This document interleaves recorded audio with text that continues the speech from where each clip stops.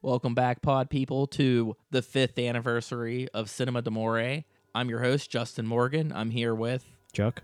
Lexi. And James. I'm back. James is back. I should just act like nothing happened, like I haven't been gone. Just, hey, guys. It doesn't feel like it's as long as it's been. It doesn't. Yeah, doesn't feel that. time flies. I feel like it's been 6 months. It's been like 2 years. Yeah, I lost track of time.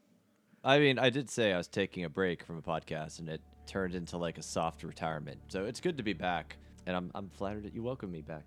Yeah, I mean, there was no issues or anything. Because for a while, when it was like that, I'm just taking a break, we weren't talking about it. And we're just like, we don't really know what to say because it's like the elephant in the room, or if whoever's listening is probably like, where the hell James go? And we're like, he's not here again. Week 13. He's gone. I think, didn't I say on our last episode, like, yeah, guys, I'm taking a break. Like, I think you texted me being like, you just made a soft exit. I'm like, yeah, I guess you're right. I did start thinking about coming back, and then life got busy. I started teaching classes at night for filmmaking, and then I started production on a short film. And my intentions of coming back to podcasting kind of went away with those things taking up my time. And then this past summer, I recorded an episode for our friend Nick's podcast, which should be coming out a few weeks after this airs. And I was like, oh, yeah, Nick, you convinced me to come out of retirement. When we recorded the episode, I was like, oh, yeah, for one night only, I'm out of retirement. And then you texted me a few weeks ago asking me to be on this podcast. One night only has turned into 2 nights only. But now I have a third podcast where I'm going to be a guest on coming in a few weeks. So It's snowballing now. I'm coming back. I'm not saying I'm back, but I enjoy just being a guest star right now. I have some busy weeks. By the time we record and I'm trying to edit everything together, I think it'd be really nice to just not have the podcast for like a month or something, to have some time off. I think that's why Nick does seasons. He gets that time to recharge, take some time to not have to rush. And there are a lot of reasons why I decided to take a break. But part of it was that I felt myself kind of getting burnt out and losing my passion for it. I felt like my performance was suffering, so that's why I was like, I think I need to take a break because I don't want to phone this in. This is something I used to really enjoy doing, and I felt like I wasn't giving it my all. I think that's fair. I felt like that on my old show too, when I was reaching the end there before I started working on this one, because I was starting to do everything. When you got to do all the marketing and all the advertising and then all the editing, and I had help from my co-host, but there was a point when he started taking over his new job where I started doing everything, and it was like I hit a wall with it all, and I was like, I want to go work on this show. I don't want to watch these terrible, because I was watching remakes, so my whole podcast was just about film remakes. So all I was watching terrible films all the time, and then it was just like, I haven't watched a decent movie. Like, I watched 300 movies in a year, and most of them were like terrible remakes and all this kind of stuff. Man. And every once in a while you get something good, but the handful of what you get is like really bad. Or watching the same movie like 5 times in a row, and you're like, oh my god, I can't do this. Like Star is Born and shit like that. Yeah, he did all 4 of the Stars. Oh boy. Oh yeah, we did all the Invasion of the Body Snatchers, which that one was the hardest actually for me, because I didn't like any of them. Like, I was like, this is the worst sci-fi movie. And then I think I liked the one that was with Nicole Kidman or something, the most recent one. Oh, yeah, The Invasion. But it wasn't good. I think this is the one I liked out of all of them, kind of thing. But that's like the point that you're at. Like, this is the one that I enjoy. It's like, of all of these terrible films, I don't know. So it's nice to be back on here. I was on their sci-fi month. Probably the best movie that I saw in a long time. We did Vanilla Sky, but we did what the original movie that it was based on. So I was like, good. holy shit, this Spanish film's actually really good. I understand why. Open your eyes, yeah. Oh, wow. It was amazing. It was so good. That might be one of my favorite movies now. That was probably the best thing we ever did. Vanilla Sky is not the worst, but the effects and stuff at the time, I think that's probably what hurt it the most. Tough to see the original version. But yeah, when I was getting burnt out, like, it's nothing against you guys. Like, you guys are great. I just feel like where I was in life, like, there's other things taking a toll on me, and I was just like, I just need to recharge. I'm excited to be back for our anniversary episode to talk about Halloween. Yeah, we started episode 1, John Carpenter's Halloween. We decided that we were going to do, actually at first, it was the year before the new one came out, the 2018 one. So I was like, oh, we could do that next year. And then they announced 2 more movies. I thought, oh, we could do them every single year on our anniversary. And now we were actually out of Halloweens as Halloween ends, apparently. Yeah. Did you guys do ends? Not ends. I keep getting the title. We're doing confused. ends. We're doing ends. Did you do Kills? What were your thoughts on Kills? Well, I did recently rewatch it. I liked it, but there are definitely things that didn't stick well with me. I remember Chuck really not liking it and being glad that he didn't see it in theaters. That movie's terrible. I posted on Facebook because I was gonna go see it, and I decided to watch it on Peacock. And I posted on Facebook my one sentence review of Halloween Kills is that I'm glad I didn't see this in theaters. It's really weird because I felt with Halloween 2018, beyond the fact that it's the closest to the original Halloween in tone, the characters felt right. Even the smaller side characters, like the babysitter and her kid, the conversations kind of flowed naturally, and I felt that everything worked really well. And then in Kills, not so much the story, but everything felt so out of context, which kind of carries into this movie a little bit too. Just a little bit. Yeah. Kills had some of the worst writing I've ever seen in my entire life. The And I dialogue think it's the was same atrocious. writers, isn't it? Well, and it was weird because I saw the one that you're like, I saw the 2018 one, and I was like, it's not my bag, but I can see like why I don't like Halloween, so but I can see why people like this one. Like I get it, kind of thing. But when I got into Kills, like you said, like the writing was so fucking bad, and I was like, I don't remember the writing being this bad in the one previous to this. Like I remember it being a lot better, but you know, like it was some of the worst dialogue I've ever heard in a film. Like. Yeah, Kills. It was weird because it felt like an extended epilogue. That you didn't need a whole movie for this. Nothing really happens. It doesn't advance the story or the characters, and then it's just over. It kind of dampened my enthusiasm for Ends because I loved the 2018 one. That I think is the best since the original. And I agree with what Justin said about the 2018 one. I tried to go into this an open mind as possible. Oh my It's god. You were let down. You can say it, James. You were let down. Yeah. Once again, I was glad I didn't see this in theaters. Yep. I'm also very glad I didn't see this in theaters because I had to pause this several times because I was laughing so hard. But not moments you're supposed to laugh at. Like, are we still doing spoilers? Is that still? We're talking about Halloween Ends. If you didn't watch it yet, you're gonna get things spoiled for you. That scene where Spoilers. where the kid fucking falls off the banister. Hilarious. I was That was amazing. Borderline the funniest thing I've ever seen in my life. That scene, I saw that and I was like, okay, that kid was a snot when he was on the ground, and he made a comment about Myers and how he's like, Myers kills babysitters. He doesn't kill the kids. And I was like, Myers heard you. He's gonna kill you now, kid. Like I thought like that's what was coming. But then he just like fucking drop kicks him off the balcony. I was like, you know what? I really like this movie. And then like the movie actually starts and I'm like, oh wait. Yeah, that is the high of the movie. Is The first, high like, of 10 that minutes. film. Yeah. It's the highest part of the movie. There's a lot in Literally this and movie that- figuratively. It's a great kill too. It's a superb kill. Like The setup reminds me of like a tale that you would tell kids around like a campfire about the babysitter that accidentally killed the kid. right. That's what it comes off like, because I really felt like he was going to show up. I didn't really think that it was going to be, you know, it's the next year or something. I saw some things on the internet and a lot of things were out of context. And I thought Michael was going to like take this kid and it was going to be like 3 years later that they're going to be buddies or something like that. That's the story I got from it. But I really did like the build up in the beginning of this movie where the parents are coming home and you just hear the babysitter saying, I'm going to kill you. I'm going to kill you. And he kicks that door open and knocks that kid over the banister. And he falls so violently that I was like, holy shit. And then the movie really slows down for the next like hour. Yeah, like I said, I had to pause it. I was laughing so hard, and I rewound it a couple times because I kept laughing. I skimmed reviews of this, but I saw some early reactions online comparing this to Last Jedi, which like online, like everyone seems now I to don't compare. think that's fair. They seem to compare any sequel that's divisive to The Last Jedi, just like, you know, in the old days, people used to compare any sequel that's darker than its predecessor to Empire Strikes Back. And like The Last Jedi, I do think this movie tries to subvert expectations and take some risks, which I appreciated and I respected. I really respected it just tried to do something different. I just don't know if it was entirely successful. I'm not a fan of Halloween, but I know a lot of Halloween fans, and I know what Halloween fans are going into these films for and what they're expecting. And when you're promising the end and you're talking about like a definitive conclusion to the franchise, and you're bringing all these characters back and you're doing like this whole like, we're gonna end this shindig, like you're gonna go out on a bang, right? You're gonna take it to the next level. But instead you go and you dipped into the pool of Halloween 4 and 5 and like Curse of Michael Myers kind of shit, and I'm like, so you're not going to give the fans what they want, because this is not the ending a Halloween fan wants. Like this is not what they expect from this franchise. This film barely focuses on Myers. it's like the film starts with like homage to the original. Like he's watching The Thing on television. There's all these like references. It feels like, you know, there's a lot of, oh, you know what's gonna come, you know what's gonna happen. And then you get like that spectacular kill. It's foreshadowing when he's watching The Thing because he's a bad babysitter. But then like the middle of the film,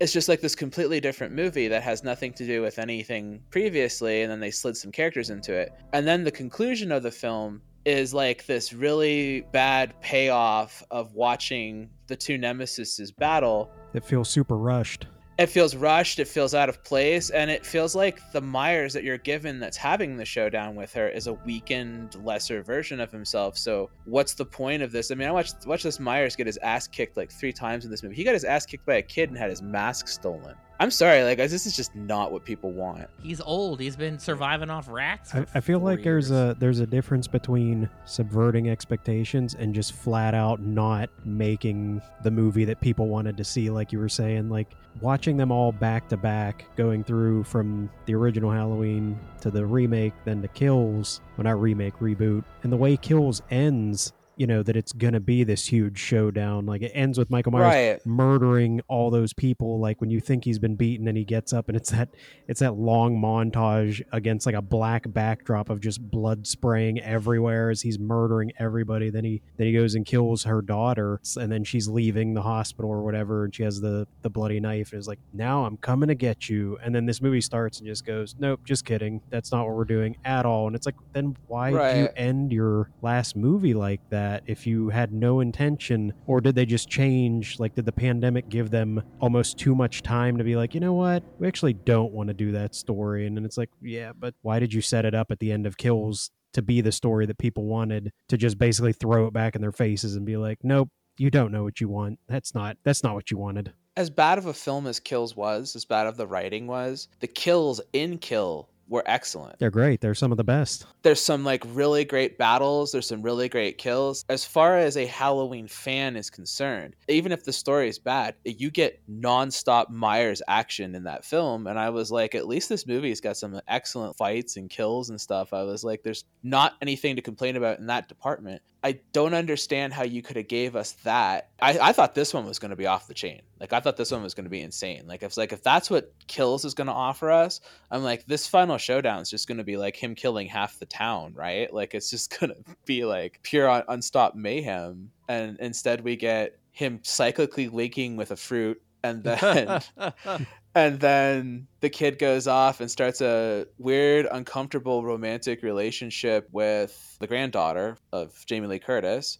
And then you have this really creepy romance story where the kid starts killing people, and 90% of the kills in this film come from this kid. Yeah, Myers only kills 2 people in this entire film. Then this kid is off in 2 seconds flat like it's nothing. And then we have this shoehorned battle between Myers and Jamie Lee Curtis, which is just full of exposition back from the original film. Remember the sewing needle? Remember this? Remember that? That's not what people fucking want. Like, I'm not even a fan of this and I'm angry for you. Like, I'm like, what the fuck is this shit? I agree. I was a lot like that too, where like as a fan, I was like, what the fuck is it? And then I started trying to remove myself and think, okay, my expectations aside, what were the filmmakers trying to do? Not what I wanted, what they wanted. And I feel like they were trying to sort of deconstruct the Halloween franchise and deconstruct Michael Myers and be like, oh, he's not a boogeyman, he's just a man. At least I think that's what they were trying to do, but they didn't do it well.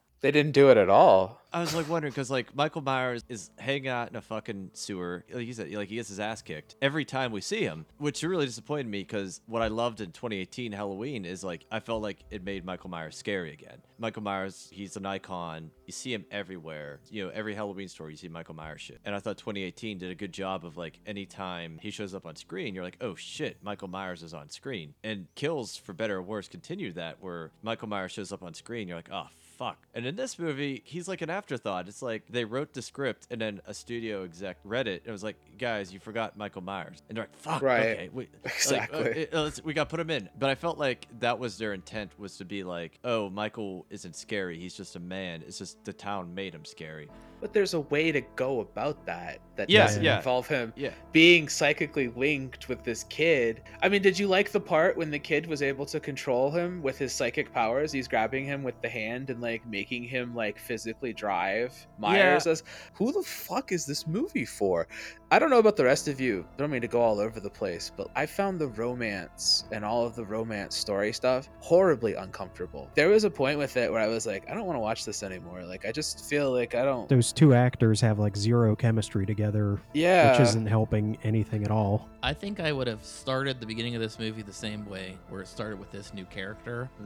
And I would have it lead to him finding Michael Myers without seeing any Laurie Strode at all. Be like the son of Michael Myers type story where they're killing together or something, like he's learning from him. And then I want Laurie Strode to show up like The Shape. I want her to be like, it took me 4 years to find him and I'm going to fucking kill him. That's what I kind of thought they were going to do, but Lori has somehow moved on. She doesn't really seem to care that, her daughter's killed by the Shape. But to circle back to the romance, there are so many laughable moments with Allison and Corey. There's like one scene where like they're having like a really dramatic talk on the street, and she just like holds her hands out, palms out, while they're arguing. The fuck is she doing? Like, She's reaching out to him. I got that. She was saying like, "Put your hands in mine, and I'll help you." And he refused her offering okay. of. I got that part. that's And then that's she put the fair. There hands is to her one face. huge flaw in this movie, which is One? there's a scene where no, One- the biggest flaw in the entire movie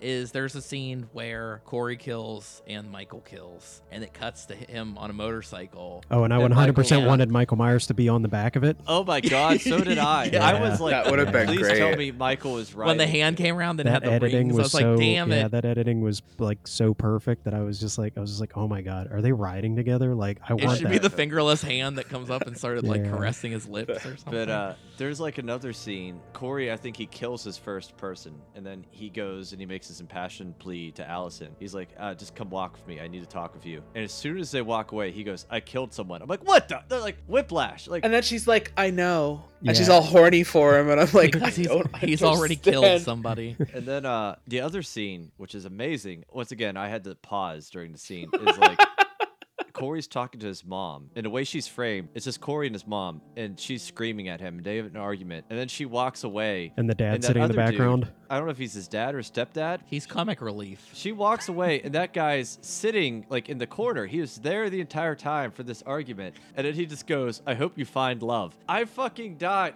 It's like something out of the room. I'm like, what? What? I like the dad. I thought he was great. I liked him, but like just her screaming at him. Well, he had to stay low because that's what you get yelled at. Like he had to stay under her radar. Maybe. That's but why he kept his mouth shut. I just love it that He you was had no scared of idea- his wife. Yeah. You had no idea Yeah. he's in this scene, and then she leaves, and then he just goes, "I hope you find love," and I'm like, "What? What? What? That's the dialogue? Like that's what's written?" Yeah. It felt like student film 101 dialogue there. I thought he was being supportive of his son. I mean, he is. That's definitely the intent. I feel like that's the other problem that I have with this film is it feels like it never commits fully to any of these ideas that it wants to No. do, which is like Yeah. again, I'd maybe even appreciate this movie more if it would commit to what it wants. Does it want it to be about how Michael Myers really isn't the boogeyman? Like he was just a goofy guy in a mask that just happened to kill all these people. That's fine if that's the direction you want to go, but it doesn't commit to that. It switches it to, again, the weird, he looks into his eyes and transfers his spirit. But again, it doesn't fully commit to that idea either, because it's No. like, yeah, is Corey supposed to somehow get like the Shape's powers because he, they connected? And it's like, not really. He just also suddenly wants to kill people too. I almost wanted it to go even further of like the other thing it seems to want to do with, again, starting with the 2018 version, is that it's all like very contained to how the Strode family feels about it. Then Kills expands it to be the whole town's whipped up into a panic of, mob mentality. And then this film seems to partially want to talk about all of that momentum and these events have like basically poisoned the whole town, and like they reference multiple times about like you don't want it to get infected, like talking about his hand, and then after he deals with Michael, she looks at it and says you're getting infected. And that's almost like I wanted that to be a plot point of like truly show that like Michael's like infecting the town, like make them almost bring people even more crazier. There's that. But that's like some Curse of Michael Myers shit. Well, yeah, but I'm not saying to do it like full on like supernaturally. Like could just be that like it's not like a supernatural force that's literally infecting them, but that it's just like their whole mentality is just everyone's so negative about it. Like how multiple times people keep yelling at Laurie about how she's ruined the town because, you know, that one woman that got stabbed in the throat with the light bulb, like she was perfectly fine, but then you had Sandra. you had to bring him around. And then there's, you know, the mother yells too about how everyone ignored her son because of, you know, Laurie Strode, the hero of Haddonfield. Like make it so that like you really get to see that this whole town is just everybody in it is all like the worst people because they've all just been like, again, like not a supernatural infection, but like just the mentality of we all live in Haddonfield and it's all just killing us because we can't escape Michael Myers, which the film feels like it wants to bring up, but then other times just wants to ignore. And it's like, no, these people are all just kind of generally nice in town. It's just a handful of them that have problems. Or like the year after Michael Myers came back and attacked this town, 1 year later, this couple were going out to a party. You think that Halloween would not be a thing, and that would be kind of what happens to Haddonfield, that they'd be afraid. They don't celebrate To it go anymore. Like they canceled it. Yeah. That makes a lot of sense. That'd be a good. That's what it should have been called, Halloween canceled. Yeah. And I agree with Chuck. What is my big problem with this film is like it does have all these ideas, but doesn't want to commit to them because I thought that too. I'm like, oh, is this a story about how Michael has poisoned Haddonfield? They start kind of dancing with the question like, is evil born or is evil created? It never wants to explore that idea really beyond Corey. Evil dies tonight. Evil dies tonight, yeah. But it never really commits to that idea either. Then, like you said, it never really commits to whether or not Corey is just helping Michael or if Michael's like, and Corey have some sort of psychic connection. It does feel like with these ideas, it read these unused ideas for previous Halloween sequels and just put them in a blender because I think it was Halloween 4, the original plot was going to be how Haddonfield is sort of haunted by Myers, even though Myers is dead. Doesn't he take himself and put himself into the little girl in 5? Because Yes, they're that is- related. They're that's that family. plot, yeah. So yeah, like the 5th one is about the little girl really being Myers. So And the 6th one's about Paul Rudd. Yeah. But yeah, the original plot of 5 was supposed to be Michael and the little girl as these dueling serial killers. They're both out killing separately, but they kind of become enemies. This film had like 5 writers on it. It wasn't the same, you know. But I feel like they read all one of them these was Danny ideas. McBride. He's written all of Danny- them. You'd He's think this been would have been yeah. better. Yeah, he's written all of them, and I think Kevin Williamson worked on this one too. He didn't have a credit. I saw something. Someone said Kevin Williamson. When somebody's like, this movie wasn't written very well, and I see like 4 names pop up, that's probably the reason why. Yeah, the more writers, typically the worse the film is. But yeah, I feel like they just read all these unused ideas for sequels and thought, oh, well, what if we just do them all? And it really would have benefited this film to have been a far more focused. If I remember correctly, though, they greenlit 2 more Halloween movies after Halloween 2018 did so well. So it probably was supposed to end there. We trapped Michael Myers and it had like the sick ass ending. I liked that. I thought that was kind of cool when it could have ended just fine. And when they were like, we're going to make 2 more, it's weird how flawed they are because they must have had a hell of a lot more time and the ideas were really flowing for that 2018 version. Well, at least the second one stuck to the premise. Like this one's so far off the rails. Like I wouldn't even call it a Halloween movie. It just happens to have characters from the Halloween franchise. Hey, there were a few times where I wasn't even sure if it was happening in October. Yeah, I thought that too. When it jumped to years later, I was unsure if it was even supposed to be October. So I read that Danny McBride and David Gordon Green, when they pitched this Halloween reboot, they pitched it as a 2-film arc. Then they did 2018, and then after that was a big success, they got greenlit for 2 more. So part of me feels like Kills was always meant to either be the beginning of this one or the original ending of 2018. But then when they got greenlit for 2 more films, they're like, oh, we gotta pad this out. If you end 2018 with Michael stuck in a burning building, and then a second movie is about this kid finding Michael, and sort of becoming his protege, while the people of Haddonfield are getting whipped up into a frenzy, and while Laurie's still out obsessive revenge, I think it would feel a little bit more focused. That's just me guessing. I don't know what their original intentions are beyond they said that they pitched it as a 2-film. 2 would have been a great time to bring Corey into it, since Laurie really didn't have much of a connection to Michael in that second movie. She didn't even have any interaction with him. The last film felt more conclusive to the series. Okay, like you guys are presenting like the idea of like that he's an infection, right? So like what if he died in the sewer, and then if you want to get supernatural, then like his body goes into the water system. I wish he would say that. Michael's first words are, "Hey, do you want to get supernatural?" Right.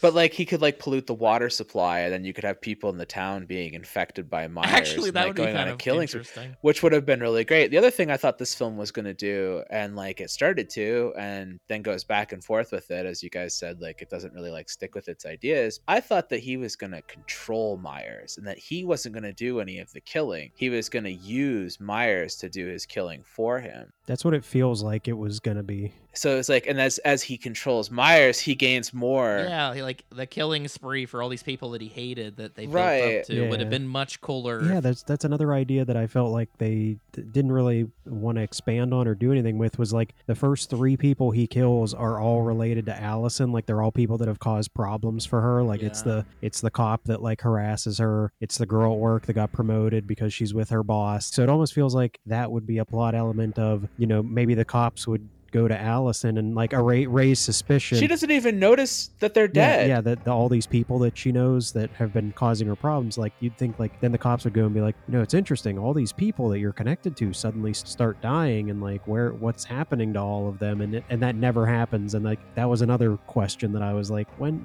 is that going to get addressed? That yeah, even when Laurie Strode's like, I think Corey's bad news, I think he's doing things, and she's like, you're crazy, Grandma, he's not doing anything. I'm like, yeah, you haven't noticed like all these people in your life that are just suddenly up and disappeared and murdered and aren't around anymore? Like you don't notice You think that? she'd have a better idea of this kind of behavior too, considering what she's grown up around? She should have some level of intuition, even if she wants to rebel against Grandma. Like, for fuck's sakes, you've seen what she can fucking do. Your mom was killed by Myers. Might want to be a little bit more subdued with things. I felt that those 2 characters would have been so close because of the events of what happened. Or I thought that Myers was gonna like infect her too, and that she was gonna start killing, and then it would be interesting because then Laurie's got to deal with her granddaughter being a killer now. When all this time she's been protecting her from him, and then he like Yeah. gets inside of her, and then you got to like deal with that. Again, that's kind of where I was going with it. Like it starts with Corey meets Michael, and then like Corey somehow brings Allison in, and like I don't know how they do it naturally, but even if it's something stupid as like Michael looks into her eyes and then she's almost like hypnotized by like the allure of his power, and then Corey like takes her to the house of her friend and her boss and is like instructing her along with Michael. No, you see, all you have to do is just kill them, and then they won't be in your way anymore, and then you'll get everything. And like that's another way I was meaning like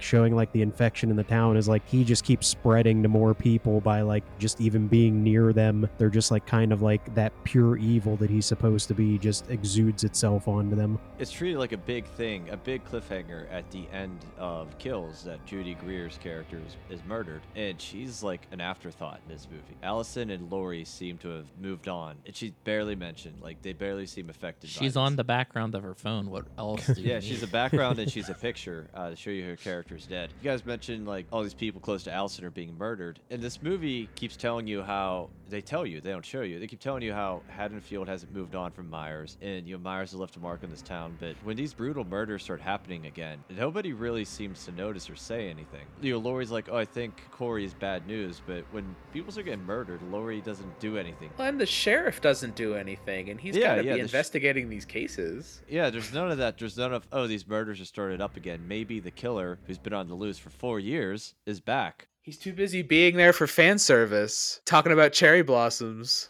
Is he even the sheriff? I don't know. I think he's retired at that point. I like when the main cop that shows up for like 1 second, he's like, this isn't right, but hell yeah, let's do this. Watching the last moments of Michael getting crushed is great, but they should have had it happen together in the finale. That's so weird too. Oh yeah, I killed him this time for sure. He's totally dead in this weird 5-minute end sequence of of fan service. And then all the townspeople come out and watch her drive down the street with the corpse on the roof of the car. And then they put it into like a grinder to make sure that it could never ever like come back again. There's a whole other film. There's something we're missing, like all these townspeople just showing up and dealing with this. And like, I get that they want to see him disposed of, but there really should have been a film that brought the town together for this end scene, or something that happened that caused everyone in the town to feel some sort of unification in the death of this thing. Like, I understand, like, if that was the ending in the last movie, that would have made sense to me. But Yeah, the fact that exactly. it was the ending in this movie, it just feels like, okay, is there a whole other film that you made and you just like chopped the front off of that film and then the back off of the other film and then like glued them to the middle of this other film? Yeah, I thought it should have just ended in the kitchen, you know? Mhm. Yeah. Yeah, I thought that was really weird too. We get this like 5-minute fist fight in the kitchen between Lori and Michael. With the bloodletting.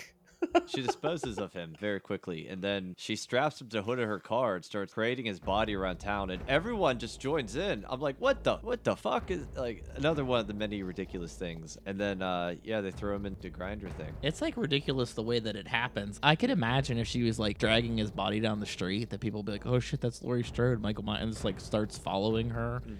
But like obviously that's everyone calling everyone else that's like, "Hey, we're gonna grind Michael Myers' body up."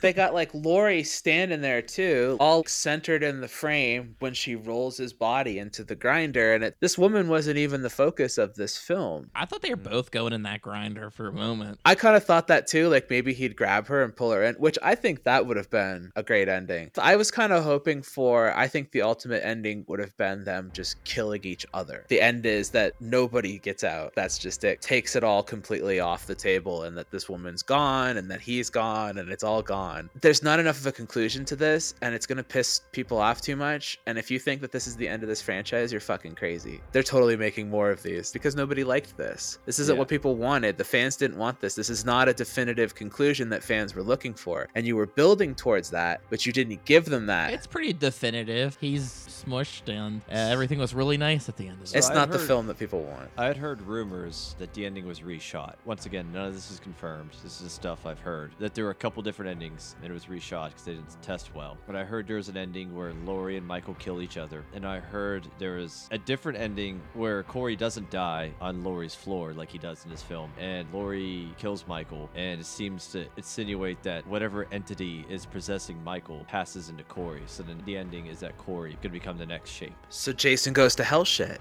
All right. Sort of, yeah. Friday the 13th Part 5. I heard that those endings didn't test well with audiences, so they reshot it. Once again, unconfirmed rumors, just stuff I've read from test screenings. Is supposedly this is. Oh, you bring supernatural shit in the third movie seems weird. Yeah. It seems incredibly weird, especially when the whole goal was to get it back to its roots. You didn't like where everything went when you get into 4 and 5. That's when things start getting off the rails and getting all kind of weird, and people start going like, these are not where I want it, and then you get Cursed, which was a fucking mess. People wanted to get back to the roots of what makes Halloween Halloween, which is like, it's a straight slasher. He's like a brutal monster. You know, we want a little bit of Friday the 13th spice in there. Like, he's not a supernatural being to me, other than the fact that he's kind of unkillable and he's just pure rage. Like, those are his supernatural factors. He gets shot a lot and it doesn't affect him. I mean, we ain't making Shocker here. This is not a guy jumping from body to body. Once you get into that jumping from body to body stuff and you just like go outside of like the box, at this juncture, space is the only way we can go. Hey, or take it back a notch, like have that doling serial killer thing where somebody is killing and they think it's Michael Myers, but it's not. But real Michael Myers is like offended by it. Yeah. That would have been a good conclusion, though, where you talked about Laurie and him throwing down in the kitchen. And then she kills him, completely stops Myers, but Myers physically passes into the kid. And then the kid kills Laurie. And what that essentially would do would end that franchise, kind of like Candyman, where it's like the idea still exists on. So now this kid is the new Myers, and you can start a new franchise of Halloween films with this kid that are completely separate and not attached to any of the original lore, other than being that you know where he came from. It's just not a definitive ending the way they've done it. It just felt like, after 40 years, and especially these past few years of building this up as the final confrontation between Laurie and Michael, it felt very underwhelming and felt like final confrontation was an afterthought. That felt like the filmmakers wanted to tell a different story, and they're like, oh shit, we gotta have this it's disappointing, but I think it kind of came together okay in the story. Like, I think that he found Laurie in kind of the natural way of following that Corey kid around who found them. Yeah. But it also was like, I never bought the chemistry between him and Allison. I thought that was rough. It would have made more sense if he was kind of obsessed with Laurie Strode. Yeah. It should have gone like a 45-minute throwdown between Laurie and him. No, that wouldn't have worked. And that the house that she's in, you think it's not rigged, but it's actually completely rigged. She acts like she doesn't care, but she's like, got you guys again. It is Like- it's also a trap. It's like Rambo, like that terrible new Rambo film where he's got all the tunnels under his house and shit, and like all rigged up with bombs and things. That's really what Laurie's been doing all this time. And it's just like, you know what? It still would have been a better film than we were given, even if it sounds like nonsense. I didn't hate this film as much as I You don't hate felt like I was anything. going to.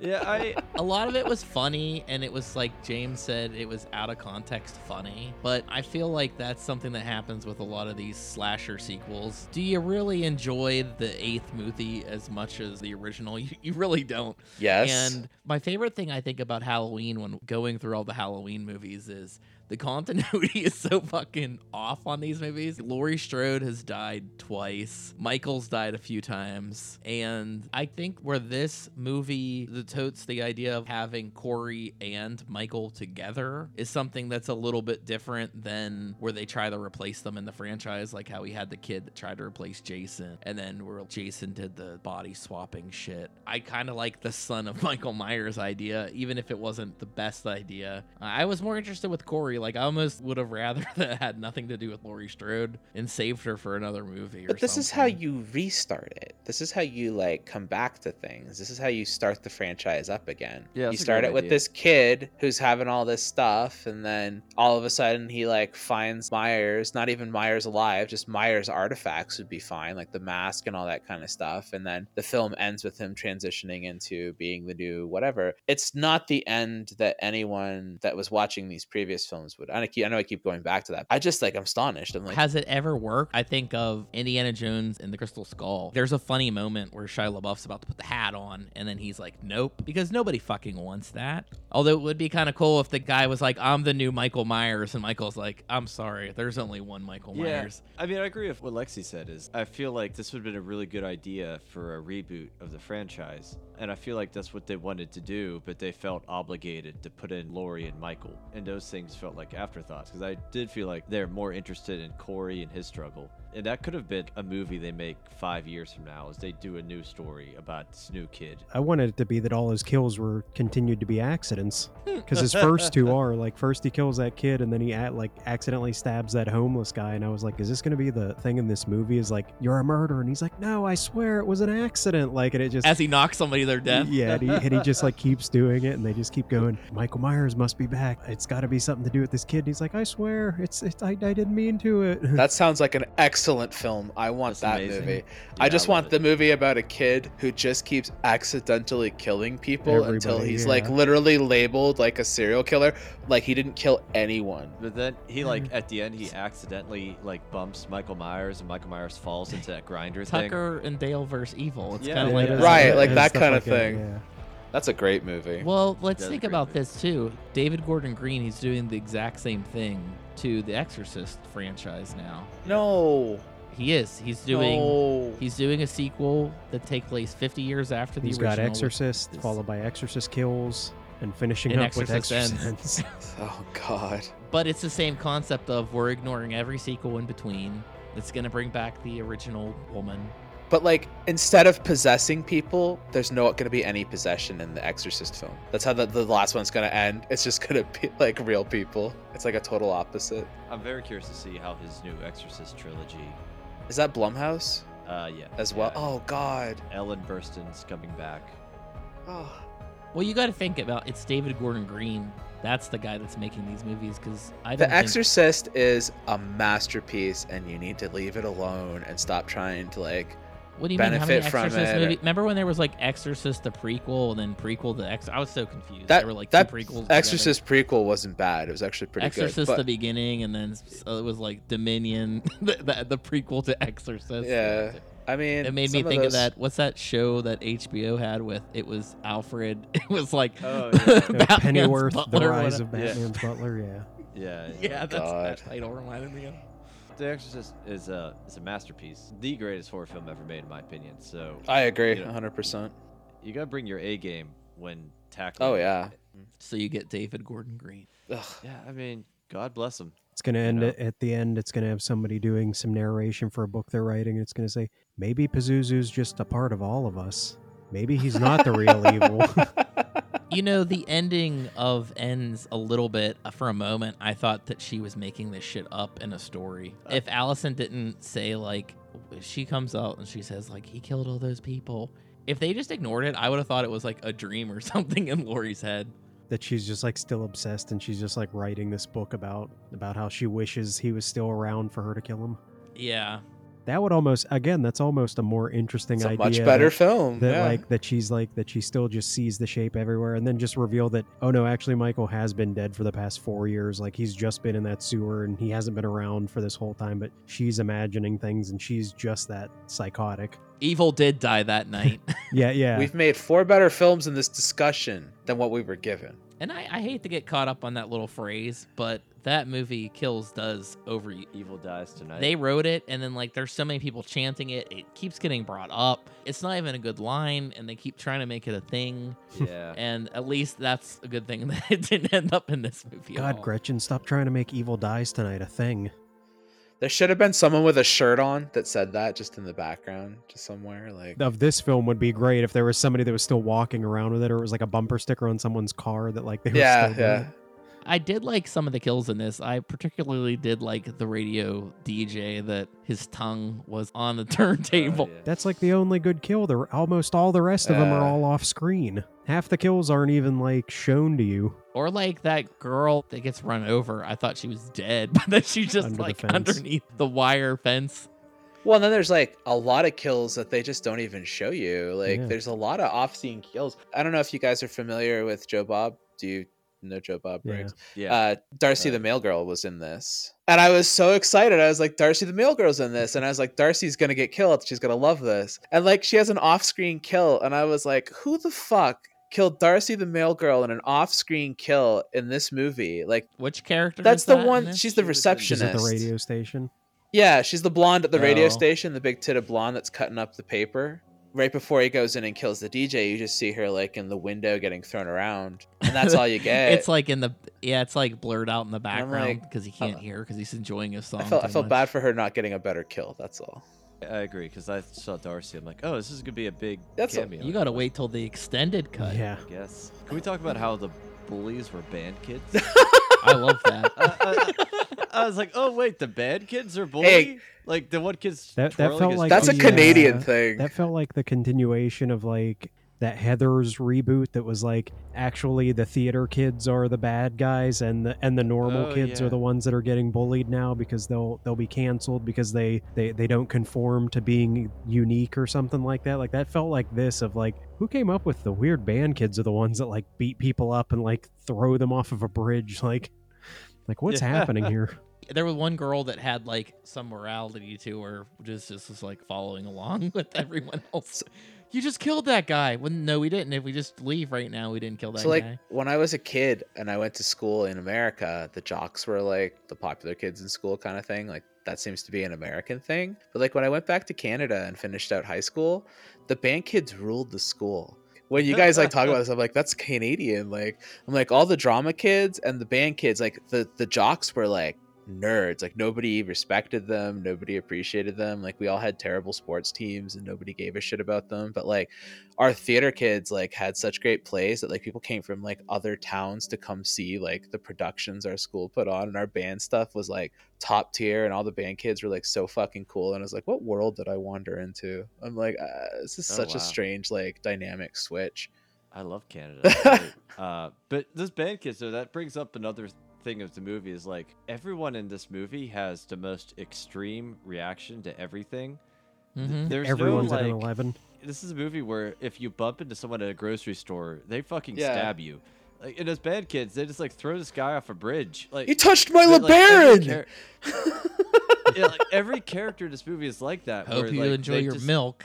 They just don't react normally. I've seen that in other slasher films. Like in the later Friday the 13th movies, every character's like that, where they're always at an 11 and they always just react in the most extreme way to any sort of stimuli. And this movie is like that too, where a minor inconvenience and they just fucking turn it up to 11. Every character in this movie has like one speed. And what was the point of showing the bully kid's dad also being a bully to him when he's getting his LeBaron fixed? That's where bullies come from. And then he stops him and he goes, I know that you're bullied by your dad and that's why you react the way you do. But then he kills him. I'm like, well, he didn't say it in such a nice way. but it's still... He's like, your dad doesn't love you. I've seen it firsthand. That's fair. I do like that he was getting beat up by children. I kind of wish they were younger kids, like middle school kids, like 12-year-olds would beat the shit out of this guy. I mean, not one kid in this movie is nice. The very first kid that gets killed, I'm like, thank God. He's such a fucking asshole. He was really mean to him, too, where he's like, you're an ugly male babysitter or something.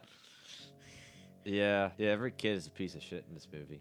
This is a good advertisement for condoms. This is why you shouldn't have. Haddonfield's a terrible place for children. There's just all garbage there. Just Yeah. garbage children town. I mean, I guess I did have that thought in the beginning when the mom's talking about the conditions that her kid's going through because of Michael Myers. I thought that he was going to kill the babysitter. I really did think he was going to murder that kid. The tables had turned. So why was the mother of the kid that was killed at that sleazy bar party? I feel like that's where she was at that first year. I felt like she probably just goes back. Because I was like, these people have money. I mean, I know they moved out of their mansion, but they moved out of it based on trauma. But we're talking like a 4-story mansion. They clearly have money. I can see like trauma. I just didn't understand like bringing them back the way they did and what have you. I'm like, I don't know why they would just start hanging out in all these white trash like areas of town and stuff. Just felt out of place. Oh, I really did like that scene too, where the dad talking about his incident where he drove up to talk to Corey, and he's like, there was nothing in his eyes. Corey like lowered his head to like look into the guy's window. He just looked like Corey. Yeah, Like, there he was didn't like look nothing suspicious he didn't look about like him at all. Right. he didn't look evil or anything to me. And then the guy just drove away. They didn't even use a little CG to give us like a glint or something to kind of give us a Yeah. reason. Maybe that's just the only bar in Haddonfield. That's just the only place they can go. and Was it get the some- same one as Kills? I think so. I don't know. Maybe. Actually. I'm going to say it was. What's the officer in the first movie? He makes the banh mi. He makes the Yeah, banh mi 100%. I sandwich. saw that on the sign. It was like banh mi restaurant, and I was like, oh, that's where that guy got banh mi Yeah, sandwiches that's from. where because that guy made one line from that first movie that they made it a restaurant that they were at like 4 separate times in Yeah. this movie. Where are they getting Vietnamese sandwiches? That place where Corey jumped up, knocked the table over to show Oh, that he's okay. aggressive against the Alright. cop. Was there no signs to her that this kid that she's decided to have a crush on is horrifically unhinged? Have you met her grandmother? Well, I mean, the first night of the party, he was pretty sweet. But then after he's thrown in the ditch, finds Myers and comes back, he's like completely unhinged. Like he's like flying off the handle and slamming things all the time. And I'm just like, he was like a nice kid until he was thrown in that He- ditch. I mean, he really wasn't a bad character up until like getting tipped over the bridge by the band kids. And that kind of was the thing that snapped him, so to speak, because he was pretty much putting up with being treated like shit by the town. But the people who knew him were like, he really isn't a bad kid. It really was an accident. He doesn't deserve what happened to him. If this movie was more in the 80s, 100% after he made the change when he got thrown in the ditch, that would be when he gets the motorcycle. Like it'd be like all of a Right. sudden, like I felt almost like they were going. We talked about Cursed last time. Like I almost felt like they were also going for like he's like Jesse Eisenberg, where like he kind of swoops his hair a little bit differently now because now he's a rebel and you can tell he's a tough guy because he doesn't wear his glasses anymore. Like he's cool now and he rides a motorcycle. He got rid of his bike. Felt like that was also where this was going. Like not only is he now a murderer, he's also just kind of cooler. There were tons of red flags with him, but she was just not seeing them. Their text messages were funny, where it was like, you want to go to this costume party? I don't have a costume. And she's like, damn, baby, I'm going to get you a costume. And then that's the end of the conversation. Yeah, we'll get you a scarecrow mask from the dollar store. I could fix them. See, what they should have done was they should have got a clown mask from the store. No, that'd have been too I thought the exact same thing of like, would that have been like too on the nose to have him wear the clown mask to just be like, I to think just it would have been. really foreshadow. It looked a lot like it. The you film know? starts with such heavy on the nose that it basically like punches you in it with like the thing on the Yeah, TV. I will and- agree that it's super surprising that he doesn't have the clown mask. Like that's the Right. most shocking thing is that they didn't go for that idea.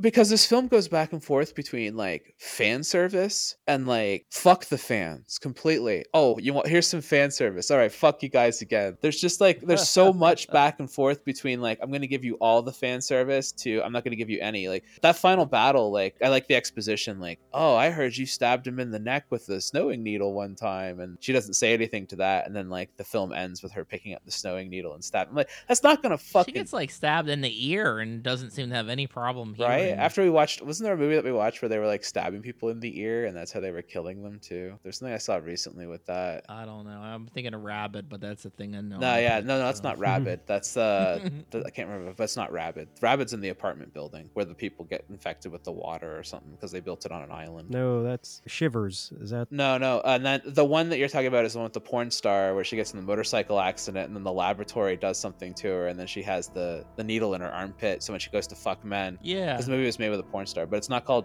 Rabid. It's called something else. it's definitely Rabbit. No, it's not. It's Cronenberg. I know it's Well, Cronenberg. we know it's I have- Cronenberg.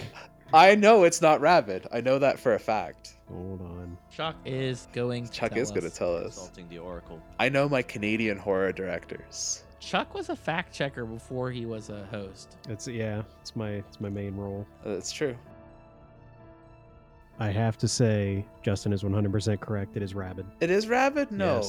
Yes. With the needles in the I mean, I armpit? didn't mean to school you on Yep. the podcast. No, that's fair. like Chuck said. I was right once on the last episode.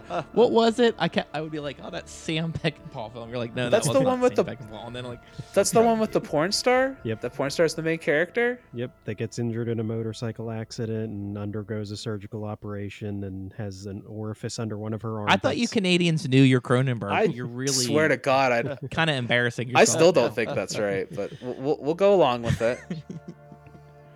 Overall, they take some bold swings and it's messy. And I think that's the thing I'm most surprised about is that the first movie, 18, seems so tight. I felt like after Kills, it was going to be more focused on Laurie in a way, but it focused on less characters than Kills did. But obviously, yeah, when people think that they're clever, where they're like, oh, that's definitely not going to be the last Halloween. No shit, it's not going to be the last Halloween. There's no way. Yeah. Maybe they'll take a break, but there will be more Halloween. Yeah, and even Jason Blum admitted a couple weeks ago in an interview, he's like, yeah, we're definitely going to do more. Like, this isn't the last one. You know, he said that this is basically Jamie Lee Curtis's last one. But I feel like, you know, a couple years, we'll get a fresh reboot. Michael Myers will be back somehow. Well, we get to see what timeline they pick up this time. Yeah, I feel like just going to be reboot, just going to restart it. It's from- going to be The- just like Resurrection, where they're like, it wasn't Michael that you The killed. re- It was some poor See, guy. the new one's gonna have Kanye, and it's gonna go after Ah. Jamie, and it's gonna say anti-Semitic stuff to her. Well, I mean, you know, while we're bringing back all these old characters from previous films, I mean, we couldn't find somewhere to put Busta Rhymes in this film. yeah, even if I we're was ignoring gonna his say, why isn't continuity. he not there? As much as I like Anthony Michael Hall, he wasn't that great in Kills, and I really wish it was just Paul Rudd. I just wish they would have just kept Paul Rudd. I said on Twitter today, I'm like, just cut the foreplay and finally make that Michael Myers versus Pinhead movie that they tried making, you know, in like 2004. I don't need a deep meditation on trauma and whether or not evil is born or created. I need a deep meditation on who would win in a fight, Michael Myers or Pinhead. Just make that. I don't know, probably Pinhead. Pinhead would win, yes, but How about this? Bob Odenkirk did shit, and he's in 2 Halloween movies now. yeah. He's the picture of Bob from the 1978 film because they couldn't get the actor like wouldn't release the rights to his image or some shit. So they just searched Bob photo, like high school photo, and I think the first thing that came up was Bob Odenkirk, so that's what they're using. So I was thinking of Shivers. That's the one that's in. The We Yeah. know this. I know. He but, said like, I'm Rabbit, just and then like- I said Shivers, and you said like no to both Did you of say us. Shivers? Yeah. I completely like missed that. All right, never mind. I'm just not here. No, it's funny. It's like 15 minutes Yeah. later. Yeah. What the hell is the next anniversary? We did Peeping Tom because we had no Halloweens. And we knew that we didn't want to milk out the entire Halloween franchise because We can't be like, it's our anniversary. We're doing Halloween 5. You could always start on the Friday the 13th films. But we kind of did a Friday the 13th episode. Yeah, and there rumors have been swirling the past few months of a new Friday the 13th film. Is that the Planet Jason? Because Planet Jason would be Unfortunately, the best film ever if they would actually make it. Have you know that one, Planet Voorhees? I don't think I know. That's that the one where but I'm there. Jason's in space and he gets dropped on like a planet, just like kills the entire planet. Shit, I'm there. I guess there's been quiet rumors that another one's going to be happening finally, but who knows? You could also do The Exorcist. Oh god. We could pick a good director. You could, yeah. Or just do a different horror franchise. We did pick a good director. We went with John Carpenter. That is fair. It started out with him at least. We've done some bad ones too. It doesn't really matter. I would say David Gordon Green's kind of been in the middle with his movies. I think he's a solid director. I just feel like the scripts for 2 out of the 3 of these movies were. I saw a trailer for something he was in it, like the cast. Oh, I didn't know that. I'm trying to remember all the trailers I saw. The one was really funny was the Blumhouse one for Megan, Yeah. the child doll thing, but it's like dancing in the montage of her killing people, and I think it's like really funny. I don't know if it's supposed to be funny, but there was something else that I saw. David Gordon Green was an actor in it. Oh, it was that Bones and All. Did you see the trailer for Yeah, I that? saw the trailer. No, I haven't seen that. It's a cannibal movie with Timothy Chalamet. I'd watch that. And David Gordon Green's probably not in it for very long. He probably gets eaten. I think he's supposed to be one of the cannibals. There's a secret society of cannibals. Eaters is what they call themselves. Eaters can't eat eaters or some shit. We should do Hellraiser. There you go. We did Hellraiser. But we could do Hellraiser Dude, there's too. an entire we could like continue pile on. of those movies. We could take one of our old episodes and make it sound like it's the anniversary episode. Right. We'll remix We could go it. back and do it again. There We do we start Halloween over again. Yeah, one more time. We should do Phantasm. Oh. Those are such good movies. good They're one, so dude. batshit. They get so crazy.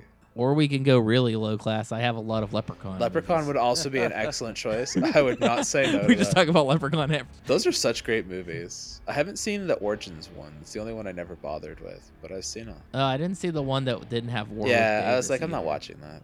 Like, if he's not in it, it's no point. It's like Nightmare on Elm Street without Robert Englund. You need Robert Englund. I mean, and then on Friday the 13th, it's nice to have Kane Hodder. He's an excellent Jason. He's probably the best Jason. So We'll see. We have plenty of time to Right? decide. I'm not a fan of Blumhouse, and early Blumhouse wasn't too bad, but like at the point that they're at right now, I'm really over them like remaking things. Like their remakes are so far removed from the original subject matter that there's no real attachment to it. So you're just like buying franchises that cater to older audiences. Like no one wanted a Fantasy Island horror movie. Who the fuck knows what Fantasy Island is? And then the film that you make is geared at like that Gen Z audience. Like you make teen horror. Like you're making the kind of horror movies for like kids to watch like with their friends on the weekends and shit. These are not adult oriented horror films, but like you keep taking adult franchises and strapping them to films that have like no ties, like the Black Friday You remake. didn't like any of the Blumhouse? You're talking about Black Christmas. Black Christmas was It was awful. it's so bad. But Black Christmas, I don't think Black Christmas was a bad film. I think it was, what the fuck are you thinking putting Black Christmas on this? This is a film for teen girls. This is a teen girl horror movie. This was a film that was a standalone film that if you had labeled it properly, could have been a really successful like cult horror film with young girls or something like that, because you had a really good concept there, and it's all very heavy-handed, so it's not for me, like it's not for an adult. But I don't think that there's not a place for the content that they're creating, but I think the way that they're making it and labeling it and selling the product, it's not a good end result. And so I'm really disappointed that this is the direction that that company's gone, because like I could say like very early Blumhouse films, when they were kind of doing original productions and stuff like that, there was much better content coming out from them. It's like Lionhouse, like early Lionhouse and early Blumhouse were pretty good, and then it's like I like how you say early, but I feel like Blumhouse has only been doing things for like 5 years. no, they've been around a long They've been time. around for They've been a around for How a old do you minute. think the first Paranormal Activity is at this point? I have those kind of erased from my memory because the first one was so terrible. Those movies are and so I never bad. watched any of the sequels. Actually, the one that takes place, that's what we're gonna do. Our anniversaries now. The Paranormal Activities. there's one that takes place in a barrio in like California somewhere, like with a Hispanic family. That one's really good. Oh, That was the yeah. only one that I really liked, but like the early ones are really, really bad. They're some of the worst horror films and those are just terrible. I don't necessarily know what the future of Blumhouse is, but if this is what we're gonna do for horror, I don't want to watch their Exorcist. I definitely don't care about that. Like, even if we're doing more Exorcist films or we're remaking the Exorcist, the last person I want hands on it are Blumhouse. They're just one step up from Asylum as far as I'm concerned. I don't think that this Halloween film was anything that anybody was asking for. I don't think that they know what they're doing, but I guess they're saying that their stuff. I guess when you're making $10 million movies, they don't really fucking matter, do they? So like, you make money one way or another. Their content's not good. They're not making good horror content, and I think like they're the lowest hanging fruit on the horror spectrum. But that they have their hands on so many large franchises from the past that they, you know, are going to keep drawing people in, because as long as you keep putting names like Halloween and Exorcist on products that are like McDonald's quality, like, you're still going to buy it thinking you're going to get a steak, and then you get a fucking, you know, cheeseburger from McDonald's, and you're like, this is...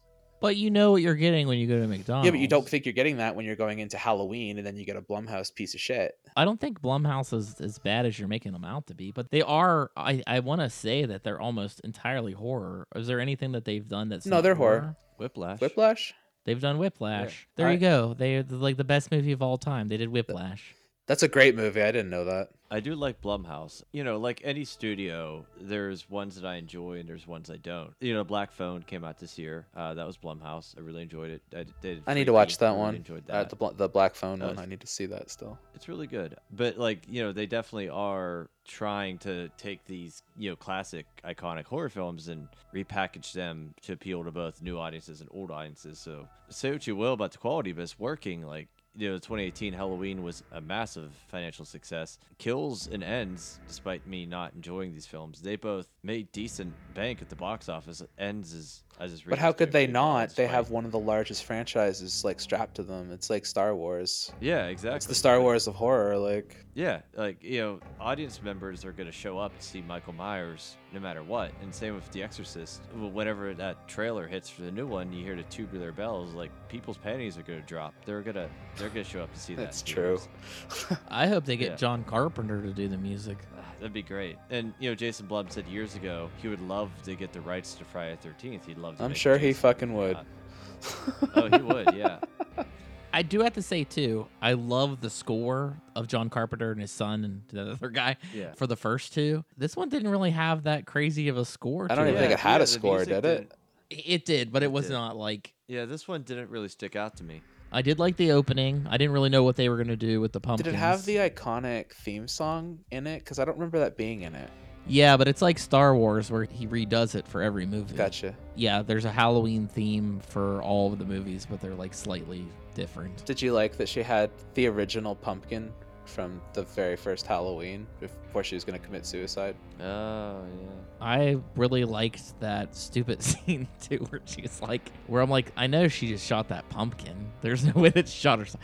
Or, you know what? I saw a lot of people were pissed off about the movie beforehand, and I didn't know why. And I mean, I guess he could have shot herself, and Michael could have been like, or that kid could have been like, what the hell? That scene was like out of left field. I'm like, oh wait, Laura's gonna kill herself again? And then kid walks in and she's like, did you really think I was gonna kill myself? I'm like, what? One of many outcomes. 50-50. We're on the fence about it. She got suspicious of Corey that very first time that she sees him. Well, I guess it's not the very first time that she sees him, but the first time he comes over to the house and he's standing like behind the bush, she should have just said something like, oh hell no. Like, it should have.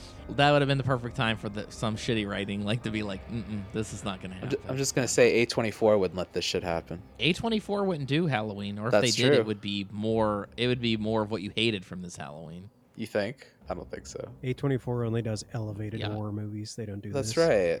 That's right. It would just be them discussing Michael It would have been Myers like the whole high time. art Halloween. I might be here for that. We had it. It was a 2018 Halloween. That's the high art Halloween. God. You don't get That anything. that film else. did That's have it. the 2018 one. There was some good cinematography in that movie for sure, and good use of color. And Michael can't be an evil person. He did not kill that baby. He killed that other kid though at the beginning. Myers But he didn't didn't kill kill the the crying kid. baby. He killed the other kid. Killed the kid. In 2018. Oh no, I don't know about 2018. I don't remember that. Oh yeah, 2018. Michael kills Okay. a kid. He kills Lumpy. Oh, I forgot that kid's name was Lumpy. His name's Lumpy. He was just wanted to dance and not hunt, but he liked to hunt because he liked spending time with his dad. But yeah, he kills Lumpy. But when he does that it's not really a long take, but where he's like walking through the houses, like killing everybody, he does walk up to that baby and he doesn't kill it. So I don't think he's pure evil like everyone says. Do you know which Halloween movie is my favorite? You should know. 3. Probably the third. And why one. do I like 3? Come on. Because you don't like Yeah, 'cause slash. Because he like kills kids. kids. Yeah, I was about to because you don't like kids. Fuck them kids. Hey man, that movie's not afraid to kill kids at all. I mean, that was the plot of the movie. It's a great movie. 3 is excellent. 3 is like a genuinely good film that just happens to have gotten shit on because, see, that's the problem. If they had done what he originally intended, where they made the first film a standalone and then made the second film a completely different one, and then the third one came out, people would have an expectation for the franchise having different films. And then the fourth one, you make the sequel to the first Halloween and you bring Myers back again for the fourth one, and then you give like Carpenter a break and you let people understand what the franchise is before you go back in and bring this guy back. Because you went 1, 2 and you stuck with the same character for the first 2 films, when a third one came, you had an expectation set at that point that people were going to see more of the same, especially since it came around at the same time as like Friday the 13th and stuff. So it was like that slasher, like, you know, sequels are just going to keep pouring from it. So I still love the tagline for the second one. More of the night he came home. I mean, yeah, you're absolutely right. I mean, and I've gone on about that before in the past. Is like there's an audience expectation set from 2 films about Michael Myers. That sort of same thing happened with this movie, where you had 2 films of just Michael Myers just fucking slashing his way through Haddonfield, and then you get to this film where Michael Myers is chilling in a sewer getting his ass kicked like on a daily basis. It sort of just goes against that audience. if that expectation. kid hadn't been there, that cop would have killed Myers. He Oh, would have yeah. beaten Myers his would have been- ass in like 2 seconds flat. Like, Myers didn't stand a chance against that cop. And I was like, damn, like what happened here? Where's that superhuman Yeah. strength? I mean, I know he's 80 years old at this point, but still, like, No, he's not that old. He's like 63 or something. I was now. wondering that too. You know, are we supposed to infer that he did sustain injuries at the hands of that mob, and that's why he's hiding in the Well, he's sewer? 6 when he kills his sister. 15 years later is when he kills everyone else, so he's 21. Then 40 years later, so he's 61. So now he's 65, right? He's a He's still 65-year-old. spry. his sewer should have been full of like bodies that he had been dragging in there and killing too. Like it should have just been like corpses everywhere. I thought that other homeless guy should have been like feeding him. Or Yeah, I something, thought you there'd be know? more of a connection between him and Myers too. And then I think in Kills they said like They you know, said evil dies tonight. They That's what they said. They did several times, but don't they like hypothesize that Michael gets stronger with every person he kills? So I wasn't sure if this one, if either they're trying to infer that he's weakened because he did get his ass beat by a mob when we last saw him, even though he gets up and murders them all, or if he's weak because he hasn't killed people. And I thought, oh, as he's gonna kill people in this film, he's gonna get stronger. I thought that too. That wasn't the case at all. No, Michael easily, he just to use a wrestling term, he just jobs to every person. Well, he meets. I thought the kid was gonna feed him bodies, like you said, and strengthen him. Like I thought, like that he was gonna do the same thing, like that the kid would bring him people that he didn't like, and then Myers would kill them. But then by Myers killing the people, Myers' strength regenerates through killing all of these extra people in his life. So then once Myers strengthens, then the kid loses control of him, and then Myers goes on a rampage. See, I thought there was like some other film going on like 4 different times in this movie, like. Oh, me too. Yeah, I had all of these thoughts as well, and it I don't think anyone here watches wrestling, but it reminds me of Bret Hart. He had a long-standing feud with Vince McMahon in real life, and then years He treated later, him like when shit. Bret Hart was, and when he's older, he comes back to WWE, and they build up a fight between him and Vince McMahon. But Bret Hart, having suffered several strokes in a motorcycle accident, can't really wrestle, so you just kind of get this weird 2 old men fighting in a wrestling ring poorly.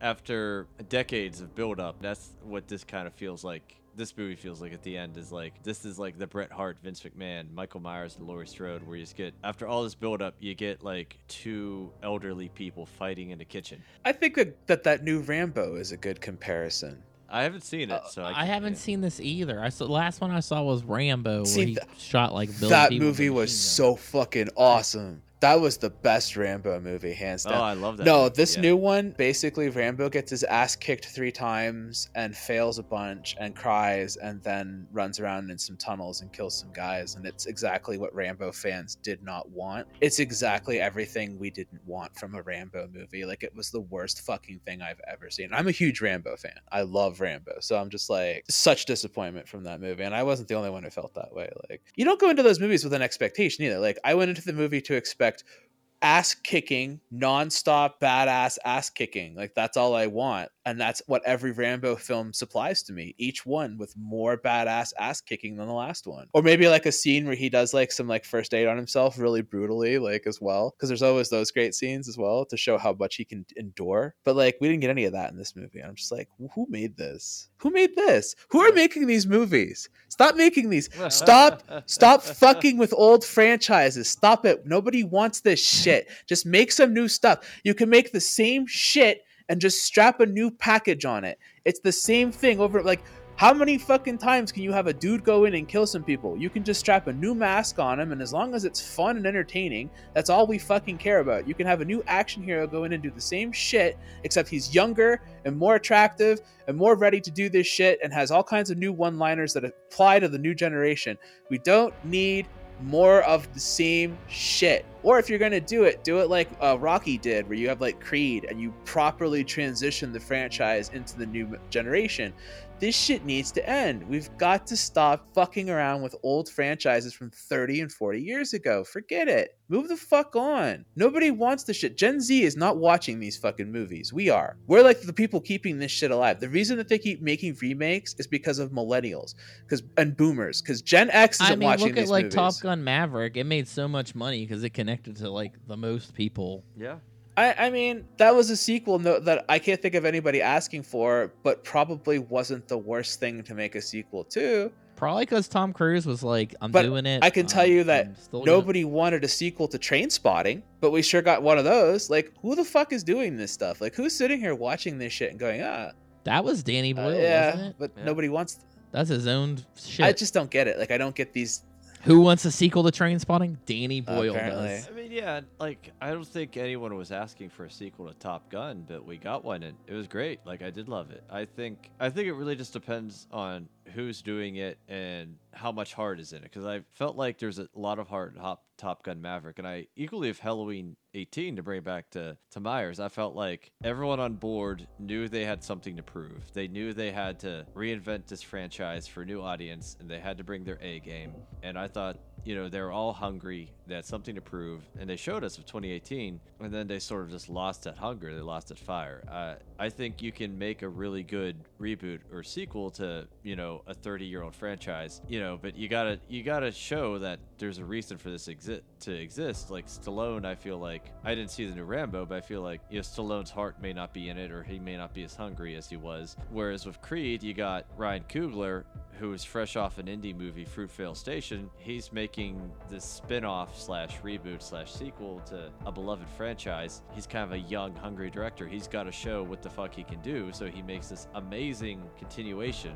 It really just depends on who's behind the camera and, you know, what they have to bring to it and how they connect to the story. You know, sometimes it doesn't always hit. I'd rather see original content, even if it's redundant storytelling. Even if it's got a new coat of paint, I'd still rather see the new coat of paint than. This is what happens when you do a remake podcast. I absolutely agree. Like, You become jaded. What? She said that she just wants original content, and I said that's what comes after you do a remake podcast, and all you do is watch remakes. I mean, that's fair, yeah, and I agree. Like, I want original content, but unfortunately, people still keep seeing these movies, and studios want to play it safe. And so this is what we're getting, is sequels and I remakes. feel like they lose so many opportunities with this stuff too. Like the remake of Child's Play that was recently done, there was an excellent film under that, but because you felt a need to strap that character onto it and put the franchise's name on it, you lost an opportunity to create a whole new franchise that could have been excellent. The idea of these AI systems that were like going wrong and all this kind of stuff, like You're getting it. It's called Megan. I haven't seen that yet, but like, I mean, I don't understand like why they couldn't have just made a horror film and then they could have geared it at the younger audiences that it was aimed at to begin with and had their own original horror franchise, then they could have made 50 of them, and then we'd have to deal with those. Like, I mean, the whole point of trying new content, even if the new content is using pre-existing formulas, is to create a franchise. Your goal is a franchise, right? You make Saw, then you make a bunch of Saw movies, now you got a franchise. You can make money off of Saw. You make a new original property, you're going to be able to make way more money off of it by creating something newer and fresher that exists within the moment than trying to cash in on something that a generation is going to die off of soon. And I know that like millennials are really easy to cash grab from because we're super embroiled in nostalgia because we've grown up so depressed. So our generation is really easy to cash in on when it comes to nostalgia, like super hard. And the boomer generation is another one that's easy to cash in on nostalgia. But you're not cashing in on Gen X. They don't give a shit about movies. They don't watch this stuff. They don't care. And the new generation doesn't even watch television. They don't watch movies. You're not creating content that they have any ability to latch onto or have any interest in because it's just so far outside the realm of them. Like, unless their parents raise them on like this stuff and they have that, existence with the, unless they're raised right. Right. So it's like if they grew up in their own world and in their own stuff, like, I mean, 90% of the content they grew up with was curated. And if they grow up in a generation that's curated, they don't really, go out and watch. Like, I've talked about this before, like film used to be a communal thing. Like, we'd all go watch a movie in the theater and then we'd all go to school the next day, or we'd all go to work and we talk about the movie with our friends and coworkers. We don't have that experience anymore because most people don't go to the theater to watch these things. They watch a lot of stuff on streaming and by themselves. And so the younger generation doesn't have a reason to go to a theater and watch something if all you're putting in the theater is Halloween and Top Gun and all this like stuff that's just not interesting to them. It's interesting to their parents or their grandparents, and they watch YouTubers and they watch very curated content because everything that they watch online, it gets an algorithm, and then the algorithm pays attention to that, and then the next thing they know, their entire YouTube feed is just makeup channels, or like mine is just nothing but car content and shit like that. It's so finely curated that you don't go out and experience different styles and different franchises and different things because you're not having those communal experiences anymore. You're now having those single serving experiences. And with the single serving market, you have to figure out how to create content that is workable for them, that they would be interested in, that they can gravitate to. Because when we die, we're not going to buy anything anymore and your franchises are fucking done. So how do you make your money? You've got to create new franchises for this generation to want to latch onto that they want to pay for 40 years. But if they don't like franchises, how are you going to do that? You figure it out. That's not my job to figure out. You're like, let's get the people that have the shortest attention span their own franchise. When you just said what you just said, right? Short form content. Yeah. Look at Adult Swim. Adult Swim's short form content creates franchises. Aqua Teen Hunger Force is a franchise. It's 11-minute cartoons, but it's a franchise. You can make money off of that. You can bring that back. They're rigging it back. They're rebooting it. I know that's still a millennial thing, but you get what I'm saying. Like, you can create short form content and have a franchise come from it. It doesn't have to be a whole film series or any of that. You just need to figure out how to create the content for them and make them want to buy the shit from it, because they buy YouTubers merch. They buy merch. Like, they're not afraid to spend their money. They just don't want to spend their money on, Halloween and franchises from their parents' fucking youth. They want their own stuff, and I don't blame them. It's like when I was a kid growing up, I didn't want to watch my mom's stuff. I mean, I did sometimes. She had some cool shit, but the majority of it, I watched Ninja Turtles. Ninja Turtles was my franchise. My kids shouldn't be watching Ninja Turtles. My kids should be watching whatever. Your kids are. But that's because they can't stop marketing it and making it. Like, there are no new shows for them either. Like, since the 2000s, essentially, like, SpongeBob SquarePants was like all that Nickelodeon showed. We grew up with such quality content on Nickelodeon, and we have such fond memories of all this stuff. Nickelodeon just stopped once they had a brand, and they just kept going with it and don't let it go. We hit this point somewhere in our lives in like the 2000s where if you had already started a franchise and you got in on that bandwagon, guess what? That franchise never going to stop. 20 seasons of South Park, 30 seasons of The Simpsons. Things are not ending and they're not letting new things start, and they're not giving us a reason to go and watch the old stuff over and over and over, because it's becoming disjointed from what it was. And it's like, we really need some fresh content in any kind of form. And when we get fresh content, we eat it up so hard too. Like, when we get fresh content, we get it from Blumhouse, and they make a shit ton well, of like, money. I mean, like Stranger Things, I'm not a fan of, but I can at least, I know it's based on a bunch of other shit, but I mean, at least it's something fresh. Breaking Bad. Well, think about like Get Out. Get Out was a huge success. They made a shit ton of money off that. And that movie. goes back to the whole like $10 million film, simple, easy concepts. We spend too much money on movies too. I always talk about that. $300 million is not a necessary budget for a film. Like, I don't know why you're spending $300 million on a movie. I think most of it is whenever they're paying a shit ton of money for these actors. Yeah. Well, I've often said, and this is controversial, is that I think actors should have a pay cap. I think you should only be able to make so much money, and then when you hit that level, that's it. $750,000 a film. Well, then that's it. You're not going to get Matt Damon anymore. Why can't Matt Damon make 3 movies paid at $750,000 a film? Because their names are almost like these franchises that you're talking about. I'm not here for that. That's a whole other discussion. Create new content. I'm bringing this back as just a final funish question, because I think we covered Halloween Ends pretty well.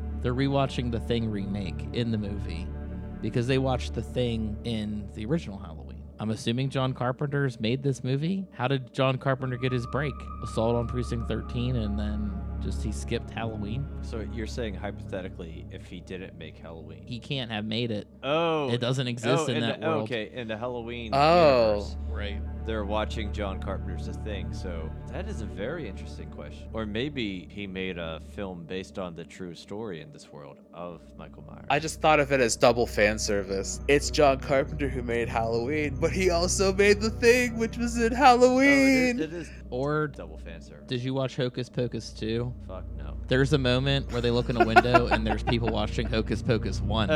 So I really don't understand what's happening. Yeah, I really, I enjoy Hocus Pocus 1, but Who the fuck needs that? Who needs a sequel to that? Yeah. 30 years later.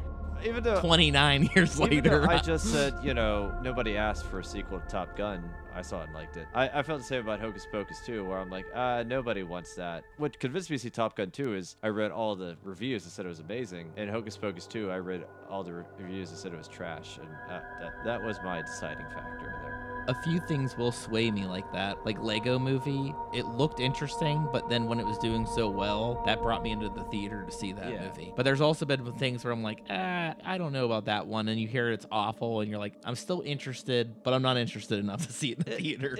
Really word of mouth and reviews are what gets, because Top Gun was getting really good word of mouth, getting really good reviews, and I had zero interest in it. I'm like, okay, I'll see this movie, and I really enjoyed it, so I'm like, okay. And then recently, Barbarian, I saw the trailer for Barbarian. I thought it looked intriguing, but that was one of those ones where I thought, I don't have to see that in theaters. I'm gonna wait. And then the reviews and word of mouth came out where they're like, oh, this movie's great and this movie's batshit insane and you should go and not.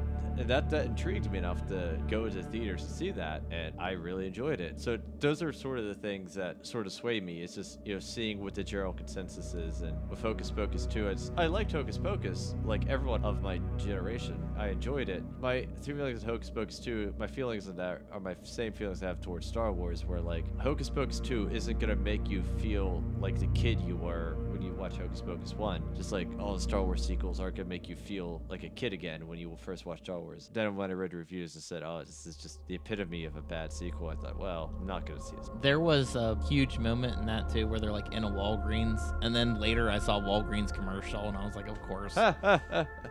See, I just listened to Chuck. That's all I need. I think Chuck's. Was it good, Chuck? Was it bad? It was all right. We're usually on the same page, so I've been pleased to learn that since I've been working on this show. I'm pleased to learn I've seen worse. Chuck's pretty much on the same page as me, and that always works for me really well. I'm like, it's good. Because Justin likes everything. I don't know how you can like everything. I'm still questioning how you can I don't like You liked Old. I just don't understand how you could like that movie. But here's the thing. I You did can like Old, Oh, too. man. You can like a movie and then still have problems with it. That's fair. Yeah, I agree. That's Or you called can- proper critique, though. Or you can dislike a movie and still point out that strengths. You know, Halloween Ends is a great example where I didn't like this movie, but I respected the hell out of it for taking a big swing, and I felt like it missed more often than it hit. It's not Jeremy. What? Little Jeremy. That's the kid's name. Oh, yeah. I enjoyed this one more than I enjoyed Ends, because Ends just really felt derivative, whereas this You mean one... Kills. Kills, I'm sorry. I keep getting these two fucking confused. It's reasonable. I did too. So I enjoyed this more than Kills, because, like, Kills ran in place for 2 hours, whereas this one was really trying to sort of do something, and it fumbled the ball. That's why, circle back to it. I think you can enjoy... If something's bad, just show us good qualities, and vice versa. But I was thinking about your hypothetical question about how does John Carpenter exist in the Halloween universe. And I'm going to say, I feel like I saw in Precinct 13, that must have been his big break, because the timeline doesn't add up if he made a film about Michael Myers in his universe. That's Precinct 13 is a good movie. It is, yeah. So Good enough to give that guy the Thing remake. yeah, so in this universe, Halloween doesn't exist, so he makes Solid Precinct 13 and then The Fog. The Fog franchise with Jamie Lee Curtis. And then they remade 2 of his movies. They remade The Fog and they remade Precinct 13. Who stars in The Fog? Oh shit, yeah, I'm not. So many questions. So many questions. That girl from Lost. You're going with the new Fog. Ugh, that movie's not good. I'm talking about Jamie Lee Curtis. She can't be in, or maybe she can. Is Laurie Strode Jamie Lee Curtis in this world, or is Jamie Lee Curtis an actress who exists and Laurie Strode also exists and just happens to look like Jamie Lee You know what Curtis? that sounds like? It sounds like you have to watch Twin Peaks: The Return. Oh my god. Yeah, I think we end things right there. Cinna Montemore ends now-ish. it's the last episode.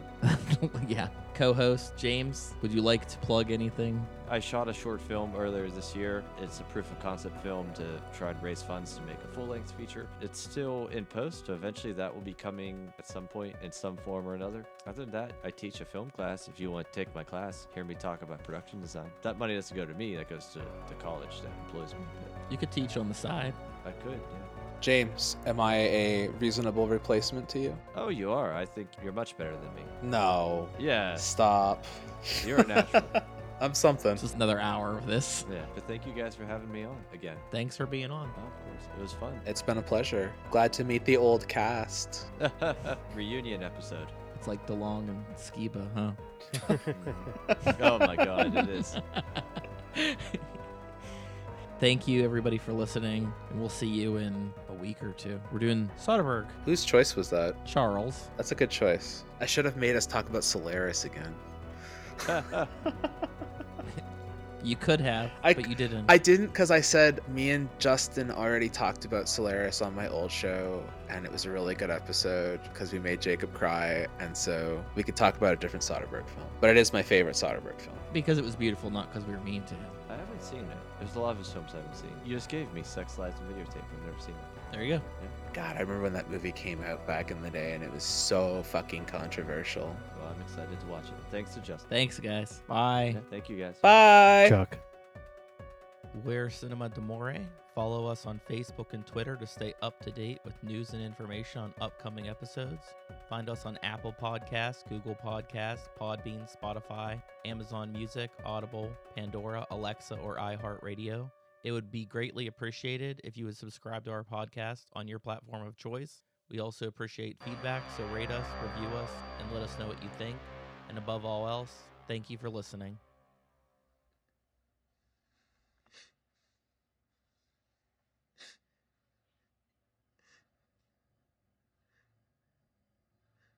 What's the boogeyman?